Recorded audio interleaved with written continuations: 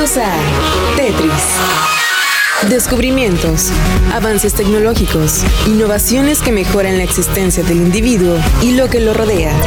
Tetris, que la ciencia te acompañe. Pronto podremos detectar la infección por coronavirus mediante nuestro teléfono móvil.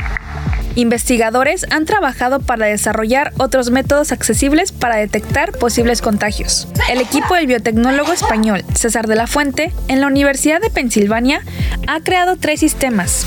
2 de ellos utilizan electroquímica para la detección del virus.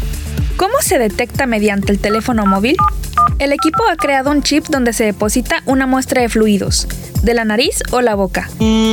Y a través de una reacción electroquímica se identifica si el virus ha entrado al organismo. El chip se conecta a un ordenador o a un teléfono inteligente. La tecnología empleada ya se encuentra disponible y desarrollada, y el sistema ha sido recogido por la revista Mejoran.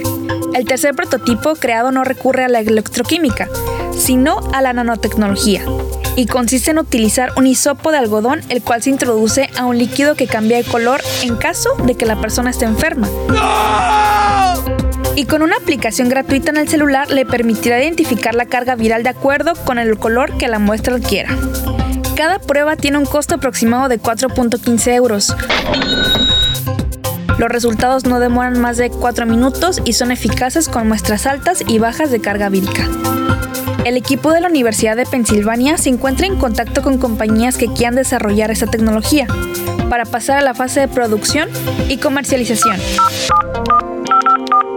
para que podamos diagnosticar en casa a un costo accesible. El software ha sido cargado en tu cerebro. Ahora puedes usarlo y compartirlo. Esto ha sido todo en Tetris. Te esperamos en la siguiente emisión. Tetris, que la ciencia te acompañe. Control, Alt, suprimir.